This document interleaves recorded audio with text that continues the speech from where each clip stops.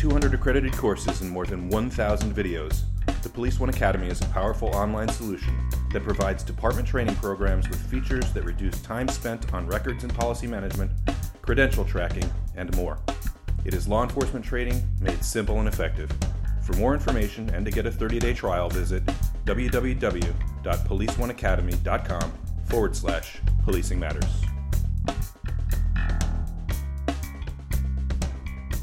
Hello, and thank you for clicking, and thank you for listening to Policing Matters, the Police One podcast. I'm Doug Wiley. Hey, welcome back. This is Jim Dudley. Jim, as we sit here in my kitchen listening to my upstairs neighbors remodel their home, we're approaching Halloween, and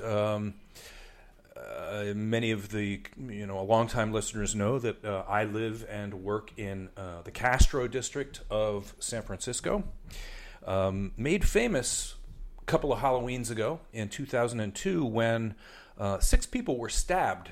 500,000 people were in attendance in an 8 square block area. I happen to have been one of the people present. I wasn't stabbed. In fact, I didn't even know it happened until the next day.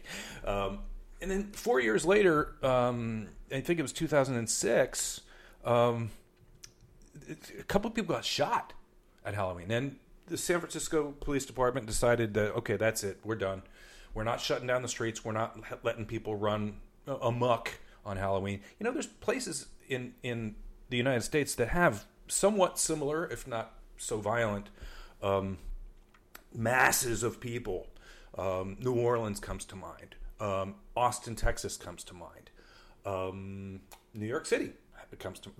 There are several cities in the United States where Halloween is a really big deal, and it's not about the kids. Right.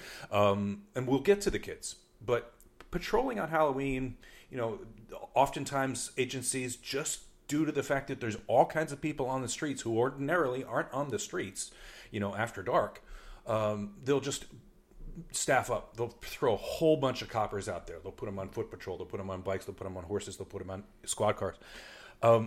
You have significant experience in San Francisco, and over the course of the years, how Halloween evolved from being a kid's holiday, and it still is up in Noe Valley, and it still is in Excelsior. But in some places in the city, you have people carrying imitation firearms. You have people wearing masks. You have people intoxicated. And it's really become a different thing than it was when you and I were kids, and it was just about, throwing toilet paper on people's trees and stuff, right? So what are your thoughts? Yeah, in a big city like San Francisco, LA, New York, Chicago, Boston, Dallas, you have these large civic celebrations for New Year's Eve, St. Patrick's Day, other times of the year where adults get into the festivities. Alcohol can be involved. In San Francisco, I cannot remember, except after I retired, a single Halloween that I had off where I could trick or treat with my kids. We're now cops, by the way, in San Francisco.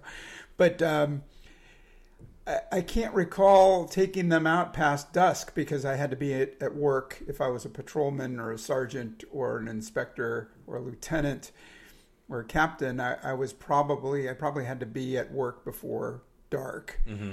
And then later on, I worked large events as well. But adults get into the fray. Just like you said, you cannot always assume that because you see a guy running down the street with a knife or a gun or a hatchet, or in one case with me, a real working gas-powered chainsaw. Oh, God. You cannot assume that they're not real. So you have to have some situational awareness. It's Halloween. Mm-hmm. You have to understand that people are, cosplaying for effect, maybe for laughs, maybe to scare people. But murders still happen on Halloween. People still get stabbed on Halloween, just like you said, for real. Yeah, drugs are dealt and all kinds of stuff. People get shot. Maybe they would use hide in plain sight by using Halloween to do their nefarious acts. Quickly, the chainsaw. I'm in a patrol car. I'm a patrolman riding up one of our notorious streets. Guy comes running down between a lane of stopped traffic, full on Texas chainsaw, Leatherface gear with a real gas powered, revved up operating chainsaw. Operating chainsaw. And thankfully, he put it on the ground when he was ordered to, because he probably figured the gun that I had was real. But like I say, you can't assume that it's part of the act. So be careful on those nights. I also wanted to mention that whether you're in a large agency or a small one, it's great to get a jump on this. And I hope this podcast is out before Halloween week. So take time to print out some safety pamphlets, safety flyers, get them to your school resource officers, get them to schools, go out and talk to schools, talk about traffic safety, wearing reflective outfits, carrying flashlights, trick-or-treating with adults, or at least other friends. Don't get that candy fever and run out in the middle of the street between two cars. The usual, but good reminders to get kids and their parents to be on their toes. Yeah, and you preempted my next kind of thought on Halloween, which is about the kids. One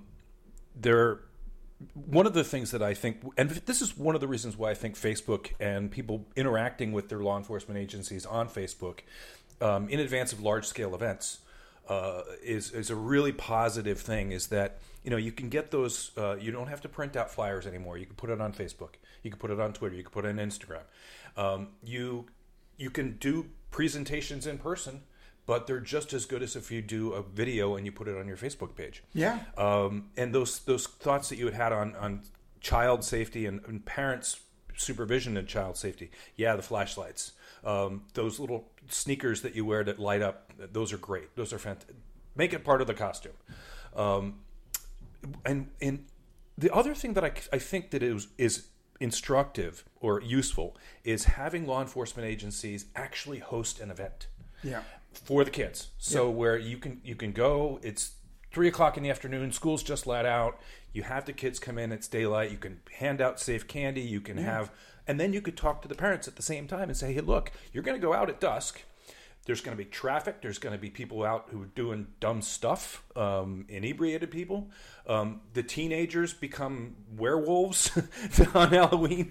They behave in ways that even for teenagers is outside of the realm of the norm. So it's really, and yes, this will appear on Police One roughly 1 week before Halloween this year.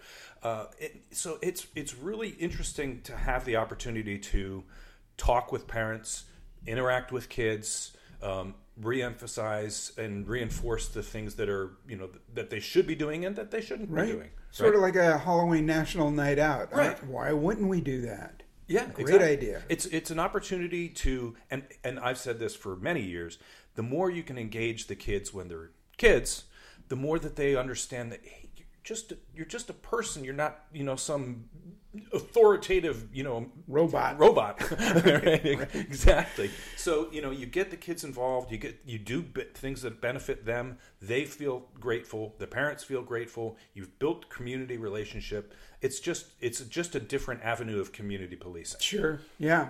I love it. I love the idea that you're giving out the safety info, but also to reinforce the things, the old traditions about not taking candy that's open or raw food that, with people... No homemade cookies, please. Yeah, with people going to supermarkets and licking containers of foods, I don't trust anything anymore. So, maybe this is a really good year to emphasize packaged candies and no fruit or...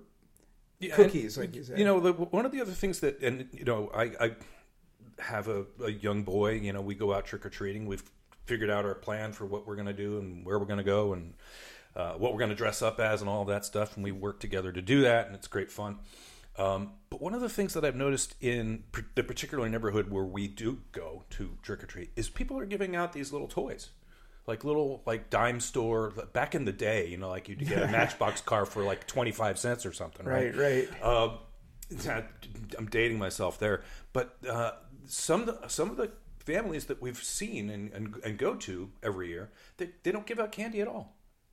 Which is, I think, probably a good thing in terms of people's diets and nutrition and reinforcing good values in terms of your what you're going to put into your body. Right. But also, it's just a thing that'll last pretty much forever, right? So okay, yeah. I could see the choking hazard labels and all that. So today. So, as you're out there patrolling on Halloween this year and every year, be careful. Jim's chainsaw story is one I hadn't heard until just this moment. That stuff is real. There are guys out there, gals out there who are high on drugs. They're beyond being in touch with reality, and they could be dangerous. So watch out for that kind of thing. Amen.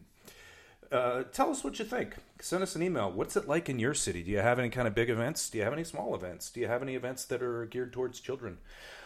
Send us an email to policingmatters@policeone.com. That's policingmatters@policeone.com. Thanks again for listening.